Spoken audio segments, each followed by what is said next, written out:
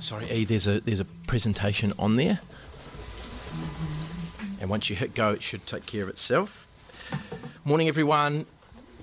It's a good weekend. Praise the Lord for Malachi, the newest member of Welly Fally. That's really cool.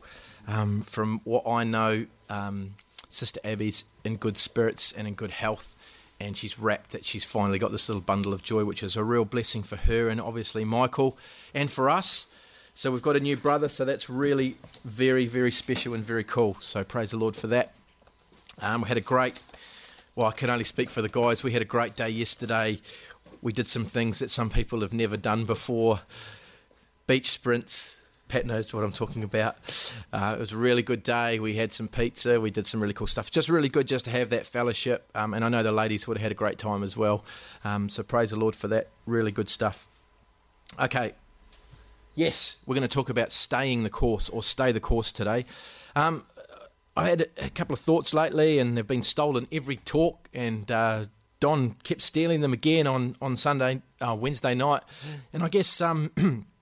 I want to talk, let's turn to Isaiah 42 first of all. Let's just turn to Isaiah 42. So I'm going to turn there. I want to talk about just us having this resolve that we actually make I got to be careful what I say here because this can have all sorts of connotations, but this decision to follow the Lord and stay the course and to stick with it. And in Isaiah 42 and verse 16, just two verses here, it says, "And I will bring the blind by a way that they didn't know, that they knew not. I will lead them in paths that they have not known. I will make darkness light before them, and crooked things straight. These things will I do unto them, and not forsake them. They shall be turned back, they shall be greatly ashamed that trust in graven images, that say to the molten images, You are our gods. Hear ye deaf and look ye blind, that you may see." And the Lord here is, we get a little insight into his desire. What he wants to do is create a new way for people, a new way to live their life. He wants them to walk in a different way than the way they've walked before. And these concepts are not new for most of us. Their repentance comes to mind, a new creation, born again, all that type of thing all fits into this mindset that God has towards us. And he particularly talks about here about turning away from the things that have distracted us. Obviously, in the history of Israel, and this week was a big week for the history of Israel. October 31st, Brother Greg and I went down to the Hall of Memories, or whatever it's called, and we sat in on the 100-year Battle of Beersheba, and all the bigwigs were there, all the ministers and the hoo-has and the padres and all that. And I felt really special to sit there next to my brother as we were the representative of God's people there, just knowing exactly the significance of what that battle did. And I can talk to you for about 4 hours after about that if you like. But there was great significance, and they recognised it paved the way for the bringing in of this nation Israel and for the returning of that land in Palestine to them. And that's all talked about in the Bible. And this nation Israel, they followed other things. They got distracted. That's the whole story of Israel. Oh, there's something flashy and shiny over there. Let's go over here. Oh, there's a light over here. They were just these people who were all over the shop. And God's like, no, I want this people to turn away from these other gods and these other distractions, and I want them to come to me, and I will show them a life that they've never seen. So I want to talk about that today. I want to talk a little bit about. We're going to go through an example of three lads who stayed the course, and we're going to talk about that a little bit. I want to talk a little bit about the encouragement from Jesus Christ and Paul's encouragement to the New Testament church as well. So we're going to try and cover those today. So let's go to Daniel chapter 3. It's in the neighbourhood. A few books on. Most of us will know at this time. Well, as a result of Israel not turning away from their distractions, God said, okay, well, if that's the way you'll have it, well, then I'm going to release you. And part of that release was other nations came in and took Israel captive. And one of those nations was Babylon and King Nebuchadnezzar, famous man in history. You can look him up in every history book that you can find. well-known historical figure. These stories, you can go to the British Museum and you can see these stories in artifacts. Like this is not fairy stories or made up fables. This is history we're reading about now. And Nebuchadnezzar, his armies took Jerusalem captive, and they took the Jews and they took them back to Babylon and to his kingdom. And he thought, I'll take the best of things. And some of those best things were people. And he took these particular men, Daniel, Shadrach, Meshach, and Abednego, as we would most commonly know them, but they've got other names. And he took the best of those people. So these people were captives, though. They were lads who had their rights taken away from them, and they were under house arrest, really. That's really what it was. So they were in a very, very difficult situation.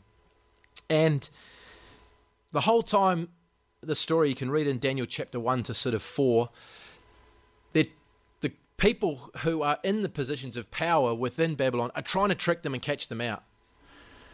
They're trying to trip them up and get rid of these guys because they were shining lights amongst them and they wanted to get rid of them. And one of the things they did is they set up this golden image.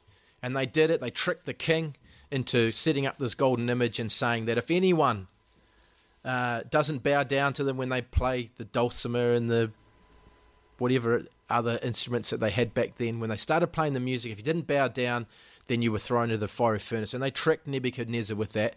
They played on his pride and they got him to sign the stuff. And anyway, they got him. And what happens here is that these guys, they don't bow down. There's this big, shiny idol. And they're saying, well, all you've got to do is when you hear the music, just bow down to it. It might not mean anything to you, but just do it anyway, and then you can save your bacon. That's more of a concept, I guess, that we can probably relate to, is, I'll just cross my fingers and it doesn't really matter. No one's watching, no one cares, I'll just bow down and then no one will be able to pick me up. They're the types of things I would imagine were going through these guys' head. Or they could stay true to their God and not bow down to this thing. So they had a choice.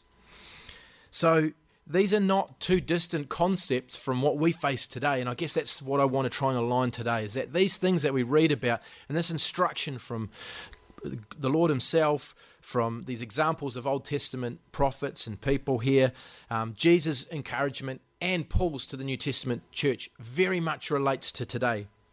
So let's just pick this story up in verse 12.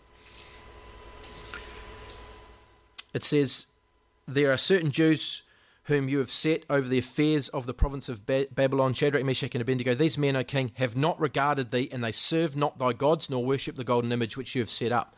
And Nebuchadnezzar, in his rage and fury, commanded that these three lads be brought before him. And Nebuchadnezzar spoke and said unto them, is it true, O Shadrach, Meshach, and Abednego, do not ye serve my gods, nor worship the golden image that I have set up? Now, I'm going to keep relating this back to us. It's really easy for us to distance ourselves from that and say, well, no one's actually ever asked me that before. But in today's day and age, it is a lot more subtle.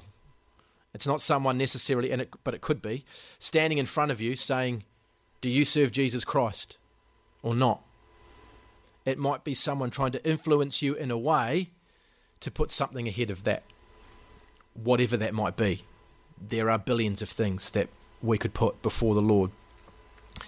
So they ask him this question. It says, now if you be ready that at what time you hear the sound of the cornet, the flute, the sackbut, the psaltery, the dulcimer, and all kinds of music, you shall fall down and worship the image which I have made. But if you worship him not, you shall be cast that same hour into the midst of the burning fiery furnace. Who is that God that shall deliver you out of my hands? And again, this is kind of how even society works today. Or I'll give you a chance. You said that you follow Jesus Christ. Well, now you're going to put your money where your mouth is, and I'll give you a chance. Now I'm going to throw another temptation in your way, and let's see what you really think. And that's kind of the challenge that, and the world and the environment that we end up in. Sometimes it can be external things that throw these things at us.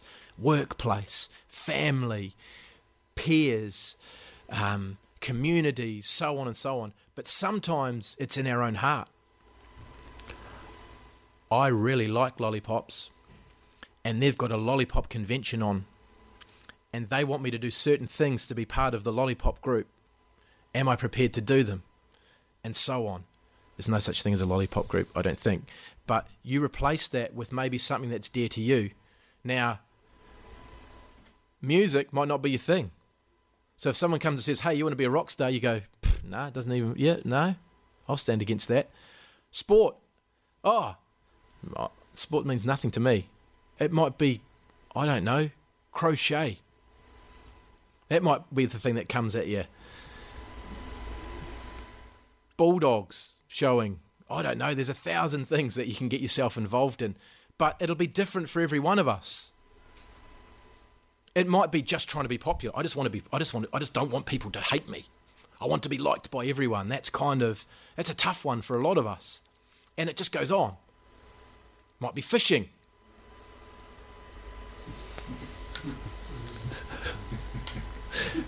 Still blowing northwest out at Ocean Beach. We could be there still doing beach sprints. The question is what is it for us, and are we prepared to stay the course and stand up against it? And we don't have to do that in a disrespectful, smart, sarcastic way.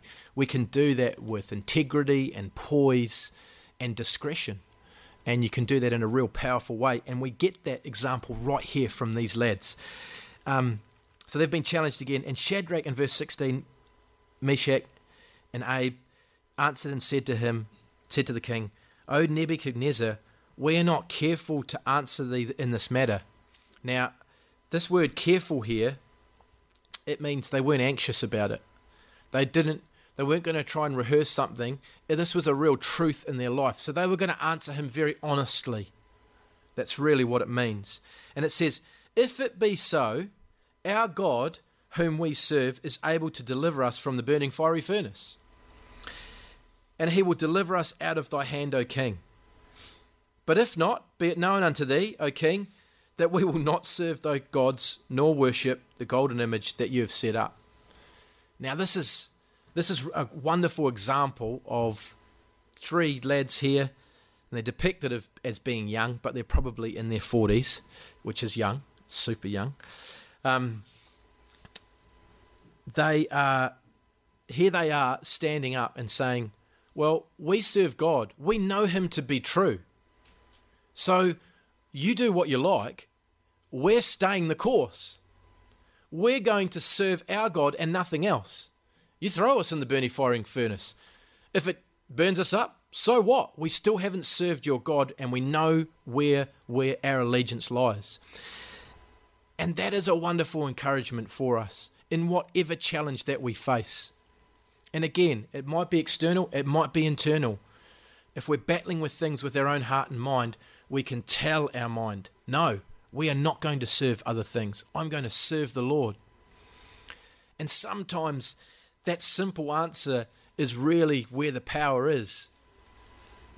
That's where our lifeblood, our energy, our power comes from, in those simple decisions just to stay with the Lord no matter what. And it goes on. We'll finish the story up for those that maybe aren't that familiar with it. And it goes, and then was Nebuchadnezzar full of fury, and the form of his visage was changed against Shadrach, Meshach, and Abednego. Therefore he spake and commanded that they should heat this furnace 7 times hotter than it should have been. And he commanded the most mighty men that were in the army to bind those 3 lads and to cast them into the burning fiery furnace. Then these men were bound in their coats and their lederhosen and their hats and their garments, and were cast into the midst of the burning fiery furnace. And I guess maybe a little bit here for us is sometimes the worst thing that could happen actually happens. Sometimes that's the reality of it. But if our resolve is on the Lord, it doesn't matter what happens in our environment. It doesn't matter if the worst thing happens. We have the Lord. In the New Testament, the scriptures talk about people dying in the Lord, falling asleep in the Lord, as what the scriptures put it. And it says, but they will rise to meet the Lord in the air. Comfort yourselves with these words. even if the worst thing that could happen in life, which is death, that's the worst thing. I don't think I could think of anything worse than that. It's the worst thing that could happen in our life. We stay the course. We rise to meet the Lord. That's where our power really sits, in our ability to stick with the things of the Lord. And it goes, and therefore, because the king's commandment was urgent and the furnace was hot, the flames slew all the guys that threw them in. That's how hot it was. And the 3 men fell down into the midst of the burning fiery furnace, and Nebuchadnezzar, the king, was astonished. So he was part Scottish. And he rose up in haste and spake and said unto the counsellors, Did we not cast 3 men bound into the midst of the fire? And they answered and said unto the king, True, O king. And he said, Lo, I see 4 men loose walking in the midst of the fire, and they have no hurt, and the form of the 4th is like the Son of God. And that's when the Lord really shines in our situations. When we stick with him, the Lord comes out. The Lord takes the bullet for us, if you like. He stands in front of the train. He takes the hit for us. And he's there evident in our situation when we stick with him. The encouragement for us is to know on the other end of that decision that the Lord's with us. You might feel a little bit isolated in making that decision, but when you make it, the Lord's there with you, standing in the midst. Wonderful story of encouragement, of sticking with it. And I made a little I put a couple of things down here, as you do when you do talks and stuff, and I put these 3 guys, and then I put shining lights. And then I wrote this down to myself. The world needs lights. It needs you to shine your light. It needs you to stand up. It needs you to stay the course. It's its only hope, is you and I. The hope of the world now rests with us, telling people how they can turn themselves away from the destruction that's coming upon this earth and get back to God. That's the hope. That's us. Okay, Matthew chapter 7. Cruise there.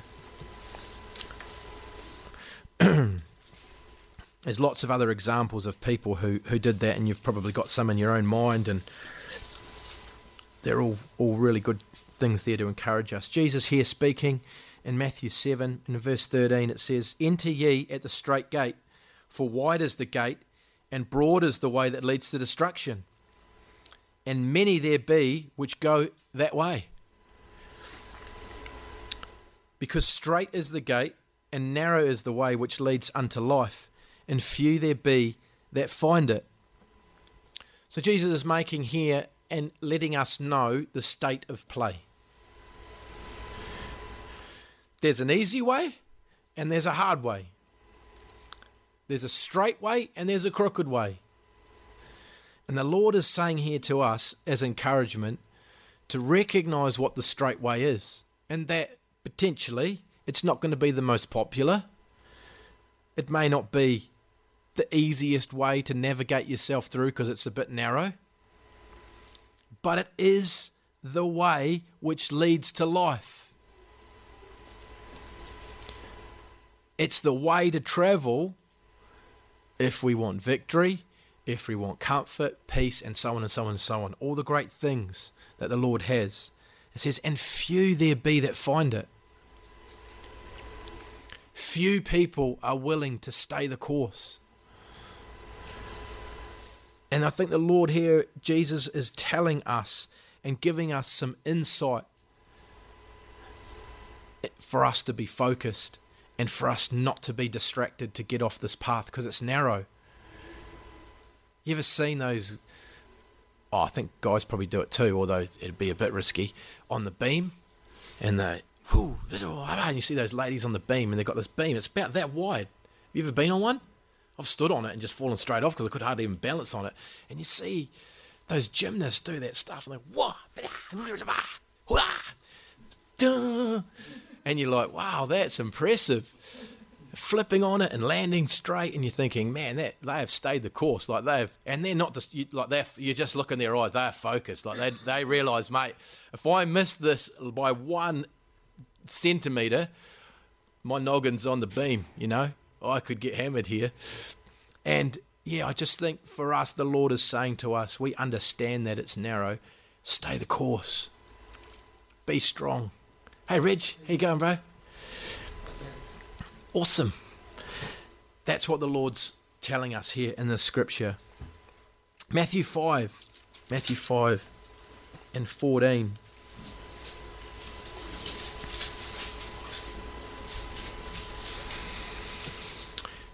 Again, it's real well-known stuff. Just want to kind of just pull it in here a little bit. Matthew 5:14, it says, "You are the light of the world." Now, this is why I really love King James, because it says, ye, you all. That's what it means. You are all the light of the world. A city that is set on a hill cannot be hid. You can't hide. You can run, but you can't hide. That's the saying. We can't hide now because God has done things for us. He's done wonderful things in our life that we can't help but share that with other people. That's the light working in us. And then it says here, neither do men light a candle and put it under a bushel, but on a candlestick, and it gives light unto all that are in the house. Let your light so shine before men, that they may see your good works and glorify your Father which is in heaven. And that's part of staying the course, is recognizing how special a relationship we have with the Lord, and now what our willing service, our reasonable service, as it says later on in the gospel, in the letters, our reasonable service is to now just shine that light and just to say, look, the Lord's done wonderful things for me. I can't help but share it. I can't help but stay aligned with Him. Yes, you are the light of the world. You might not think it. You might get up in the morning and go, oh man. But you are the light of the world. You're a light that reflects the glory of God in your testimony. And they see that glory of the Lord in the work that God does in you as a person. I really want to push that point, is that people see the glory of God in the works that He works in you. I think most of us, and maybe it's just me that's a bit thick, but I think most of us grasp the concept that people kind of see us as a collective, and they see, oh, God's working with us. We can kind of get that, oh, He's working in the church, that's cool. But the thing we really need to grasp as individuals is that He works in us first. And the glory of God is manifest in our personal testimony. And then we come together as a collective. So it starts to then, I guess, put a real emphasis on our personal testimony, staying the course in our personal daily walks with the Lord. Yes, we come together, it's awesome, collective, that's great, that's cool. I'm not saying that's bad, I'm just trying to separate it a little bit for us in our thinking and say, wow, so how important is my personal testimony and the things that I do in the name of the Lord? It's massive. I believe in the scripture here, and maybe I'm wrong, I could be wrong. It says, you are the light of the world. You're the light of the world. A city that is set on a hill cannot be hid. I don't think we're the city. I think you're the city. We're all the city that are out there as these lights, not as this collective light. I want to separate that out a little bit so we see the importance of our personal testimony and the personal decisions that we make in shining the light out to the world. This fellowship does not sit in your workplace. It'd be good if it did, that'd be quite cool, but it doesn't, does it? We sit in our workplaces or our places of study. This fellowship does not sit at the table at your Christmas dinner with your family. You do. So we are the cities that are set on the hill. So our personal testimony and giving glory to the Lord through that is very, very, very, very powerful and important. Let's look at Paul's encouragement. Hebrews 12. Hebrews. Hebrews 12. In verse 12, it says, "Wherefore, lift up the hands which hang down, and the feeble knees." What that means is we have to do something. There has to be an action from us. And I know it's funny, isn't it? Because probably most of us will probably take a step back before we take a step forward. It's actually almost the New Zealand way. It's like if there's something that the most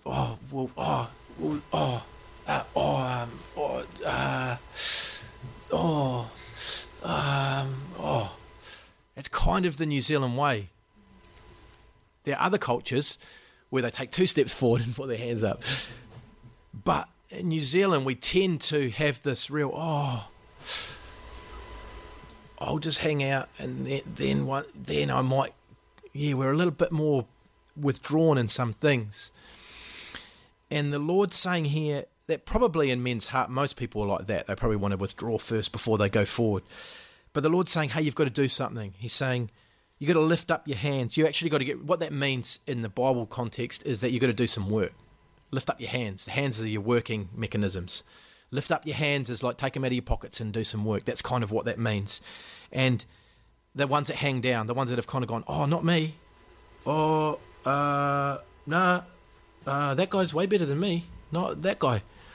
And the Lord's saying, no, you've got to step forward. You've got to do something here. And then he says, and make straight paths for your feet. Now, that doesn't mean find and forge your own way. What that means is align yourself with the way, the life, and the truth in Jesus Christ, doesn't it? Because some of us have tried to forge your own way, and it kind of ends not pretty. And then it says, so do something in your situation, make good decisions, do something in your situation, and align it with the way, the straight path. And then it says, lest or otherwise, the things that are lame in your life, healing needs is kind of what we might think about that straight away, but it might be attitude, it might be all sorts of things that aren't quite, or a little bit out of kilter, or whatever, that are lame in our life, the things that aren't functioning the way they should, relationships and so on, be turned out of the way. In other words, go off the path. But let it rather be healed. So what it's saying here to us, and the encouragement is that in our time of need, whatever that is, or in our time of despair or time of decision, that if we do something, and what do we know to do? We only know one thing. Well, we probably know more than one thing, but we've got really a choice. We can go, can we do it the Lord's way or any other way? And the Lord's saying, do something to align and straighten your paths with the Lord. Find a scripture. Find some encouragement. Pray about it. They're the things that we know to. They're our go-to things in our tool belt of life. He's saying, do something about it. Align yourself with the path, not so that the things that are not functioning in your life end up distracting you and taking you off the path, but rather that they be healed and they're a work of glory in your life that someone else might see. That's the power that there is in serving the Lord, is that our weak points become strong because the Lord uses it for His glory. That's the wonderful thing about this. You don't have to go and fix all. You don't have to become worthy. None of us are worthy, the scriptures tell us. No, not one. It's not about getting ourselves ready. It's about aligning ourselves with the straight path, and the Lord will do the rest. So staying the course is sometimes about taking action and maybe realigning ourselves and checking. I keep saying decisions, and that's probably where it kind of sits off. Before you'll actually take an action, you'll have to decide to do it first, won't you? Not many of us go, now I'll decide to do it. We decide, then we do. That's kind of how humans work. So our decision making needs to be that we're going to do something that aligns ourselves with the Lord. I hope that makes sense. That's cool. Let's go on. Let's go to 1 Corinthians. Go to 1 Corinthians chapter 9, and I'm just going to quote a couple of things here because I want to talk about, just touch on here a little bit next week. And for the guys that are in Bible class next week, I'm on Bible class next week. I can't wait. I love Bible class. I can't wait. So this is what we're going to try and focus on next week in Bible class. And that's about maintaining our testimony and what that actually means. So you've all gone to 1 Corinthians chapter 9, and I'm still fluffing around here. 1 Corinthians 9. Okay, just want to quote two things that Paul says. And if you want to write them down, you can. The first one's in 1 Corinthians 6, chapter 12. And the second one's in 1 Corinthians 10, chapter 23. And he makes a very, very similar statement. But in my own personal testimony, these statements have been pure gold for me. In 1 Corinthians 6:12, it says, all things are lawful unto me. What that means is I can do whatever I want. If I want to go and do something really cool or really silly or really dumb or really responsible, I can. It's all lawful to me. I just go and do it. I'm sweet. I'm a big boy. I can tie my shoe and shoelaces. I can go and do it. But then he says, but all things are not expedient. The word expedient means profitable. So not everything's actually going to benefit me. I can do whatever I want, but not everything's going to benefit me. He says, all things are lawful for me. Again, I'm a big boy. I can make decisions. I can do what I want, but I will not be brought under the power of any. So what Paul's trying to say here to the church at Corinth, and amongst a whole lot of other stuff, I've just pulled this out a bit, this concept of recognizing that sometimes, yeah, we can do it, but should we? And that's the essence of maintaining a testimony. I can do whatever I want, man. I'll do that, and I'll go over there, and I'll do whatever I feel like doing because I can. I'll stay up to 4 o'clock in the morning in town, and what? And you can do it. I'm going to go here, and I'm going to do that, and you can do whatever you want. It's a big world. You're big people. Do what you like. Hang out with these guys. But is it profitable for you to do that? Is it responsible for you to do that in light of our testimony being aligned with the Lord? Are you being influenced in a way that's moving you off the path? Will I be brought under the power of any? That's the key. Life has really got these real hooks in it. There's so many things out there today that'll try and bring you under the power of them. I'm going to give you a couple of examples. Addiction is one. Anyone that's been addicted to anything before will know the pull that it has on your mind and on your heart and then what you do. And it's a dangerous thing to be in a position where you are addicted to something, whatever that substance. It doesn't have to be that. It can be all sorts of things. Video games. There's a whole lot of studies out now showing how addictive video gaming is on the young people in society today and all the detrimental effects that gives them. This anger and this loss of self-control and so on. There's a whole heap of stuff you can read about if you like. But it's not just drugs and alcohol and all those sorts of things. There's a whole lot of things that we get addicted to. But when you're brought under those things, you feel powerless. And often when you talk to people that have been seriously addicted to things, you'll hear these stories where they end up in places and doing things where they never thought that they would, ever thought they'd be going down that path, and then they did them anyway, and then afterwards they're full of what? Regret. I was brought under the power of something else and it made me do it. And it's a real despicable fishhook that's out there in life. And it can happen to young kids. It can happen to old grannies. It can happen to anyone. None of us are impervious to the addictive nature of the world.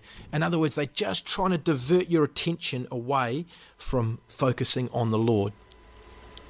And there's But the great thing is that the Lord can release you from all of that stuff, and he gives us these wonderful, I was going to say mantras, that's probably not the right term, these scriptures that encourage us to look before you leap.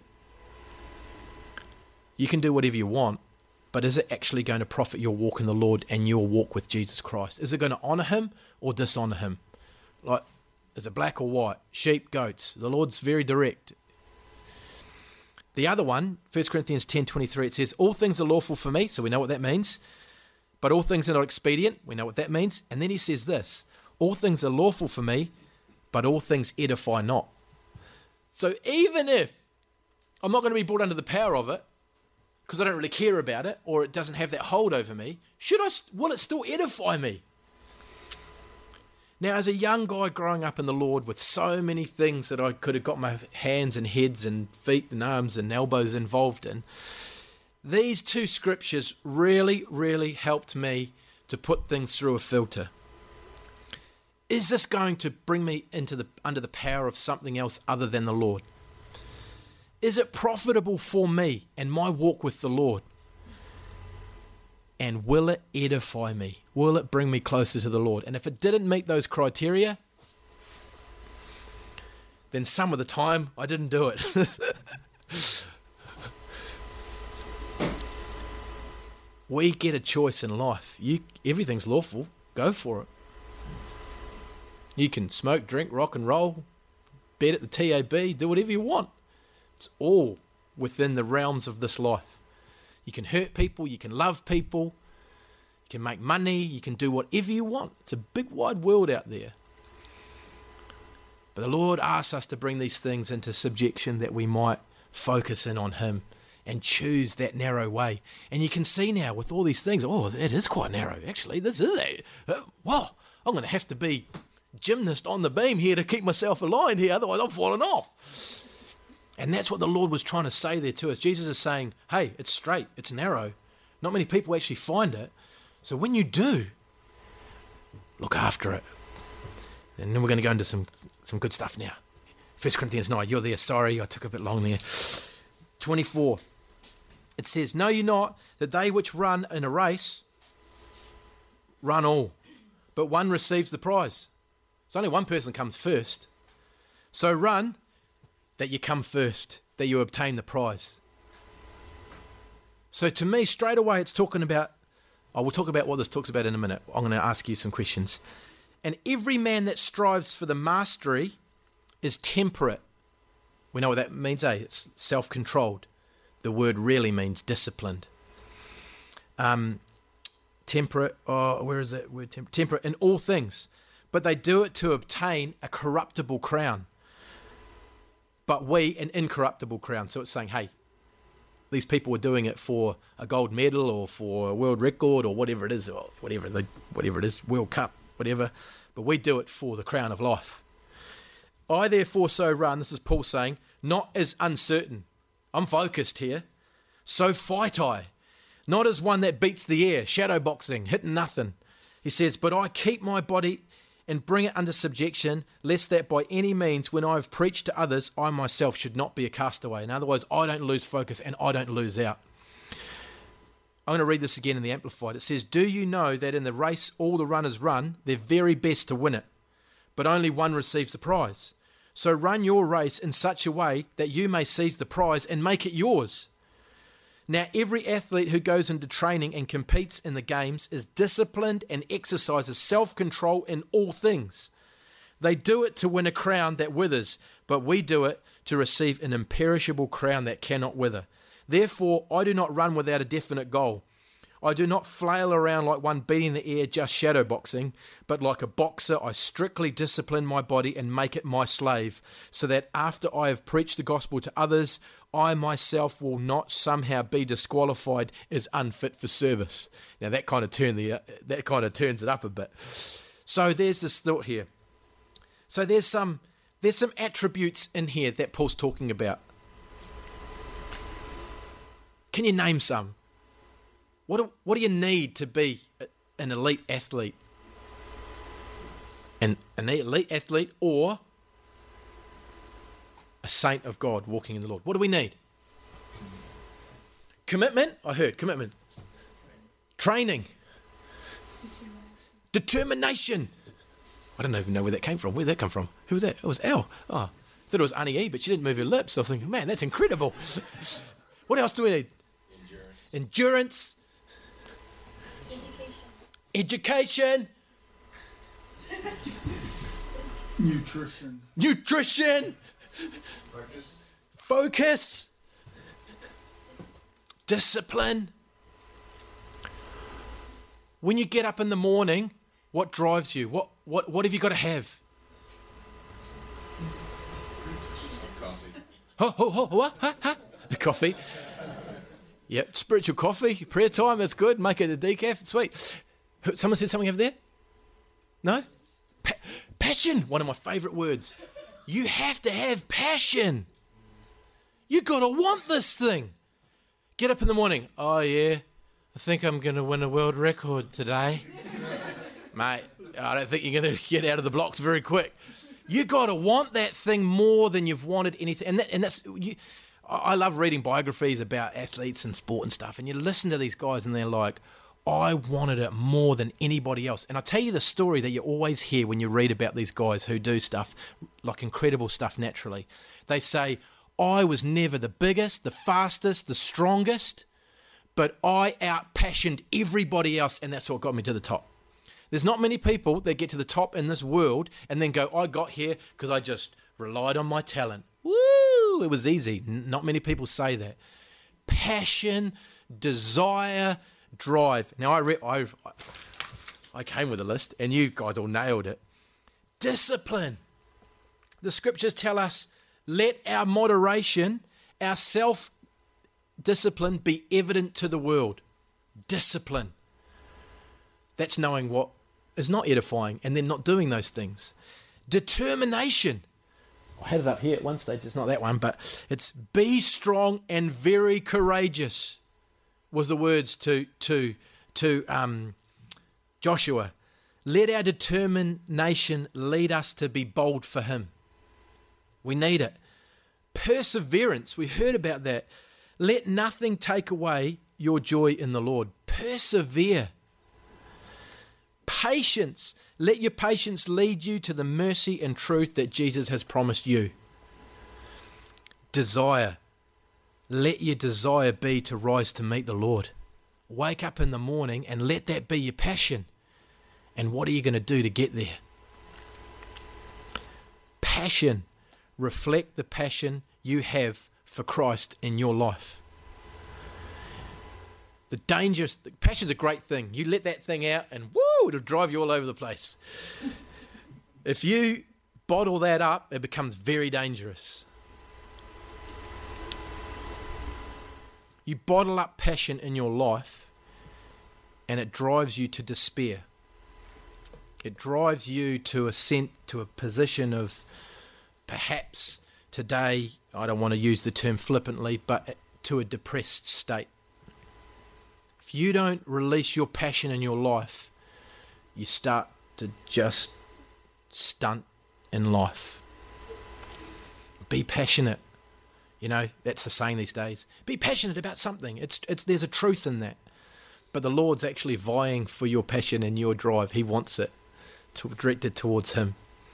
So let your passion for Christ, let it shine. Let people know. If you bottle it, it'll become like a really big blister on your foot, and it will drive you into dark places if you hide it. Drive.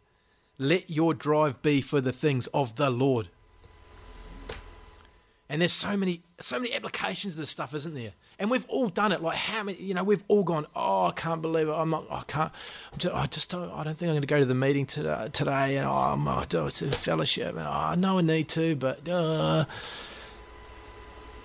And then you're just like, no, it's I want to be here. I love it. I can't wait. Yada. And it just drives you to get there, doesn't it? And sometimes when that passion's kind of not there, then it's easier to say, I'll opt out. Let your passion and your drive and your desire be to meet the Lord in the air and do everything you can to make sure that you reach that point. Everything you can. We're the elite people here, let's be honest.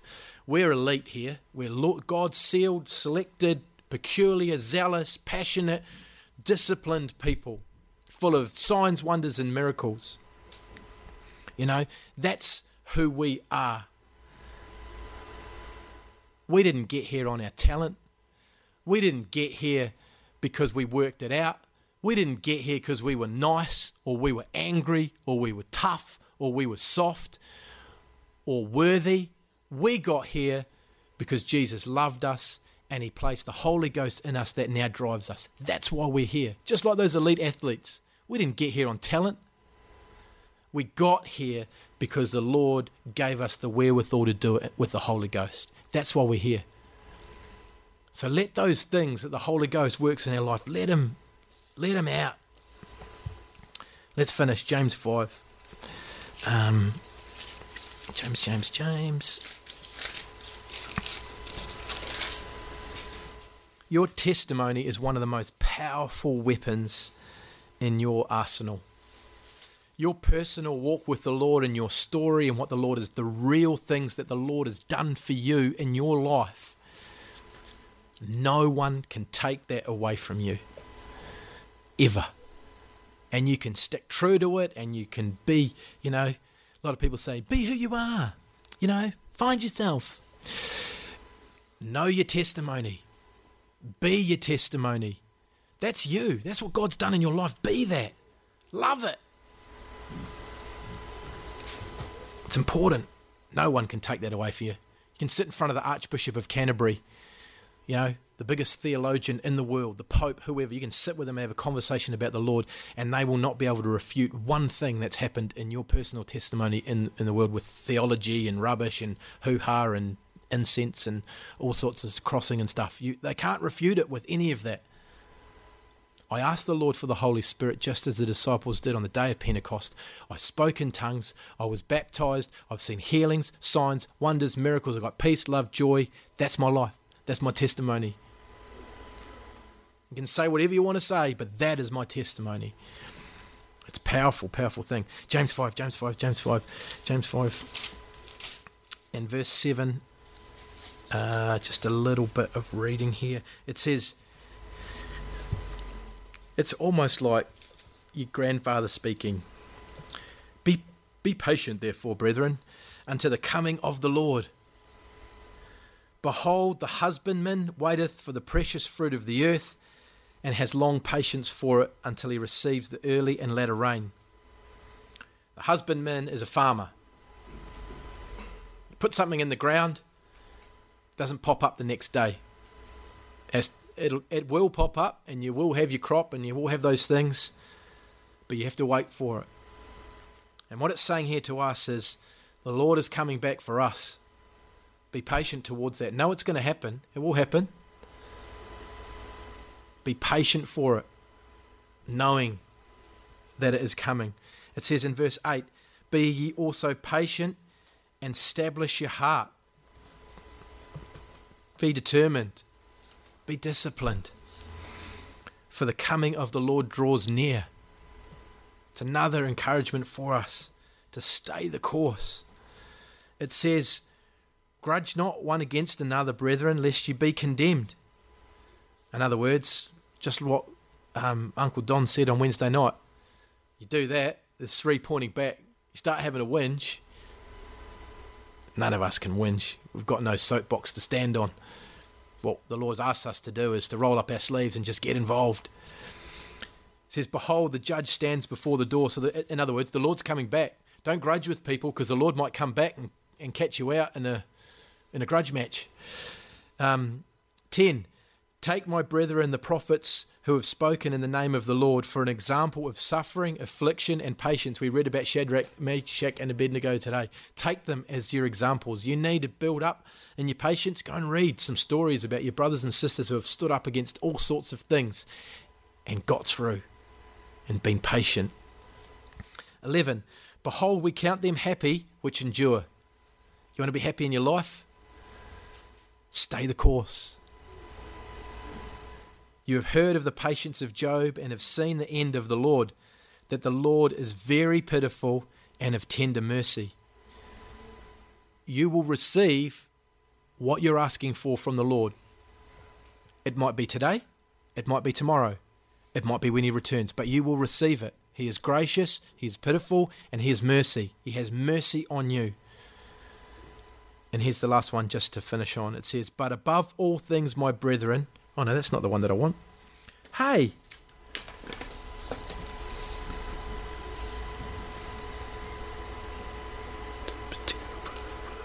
Oh, I guess it is.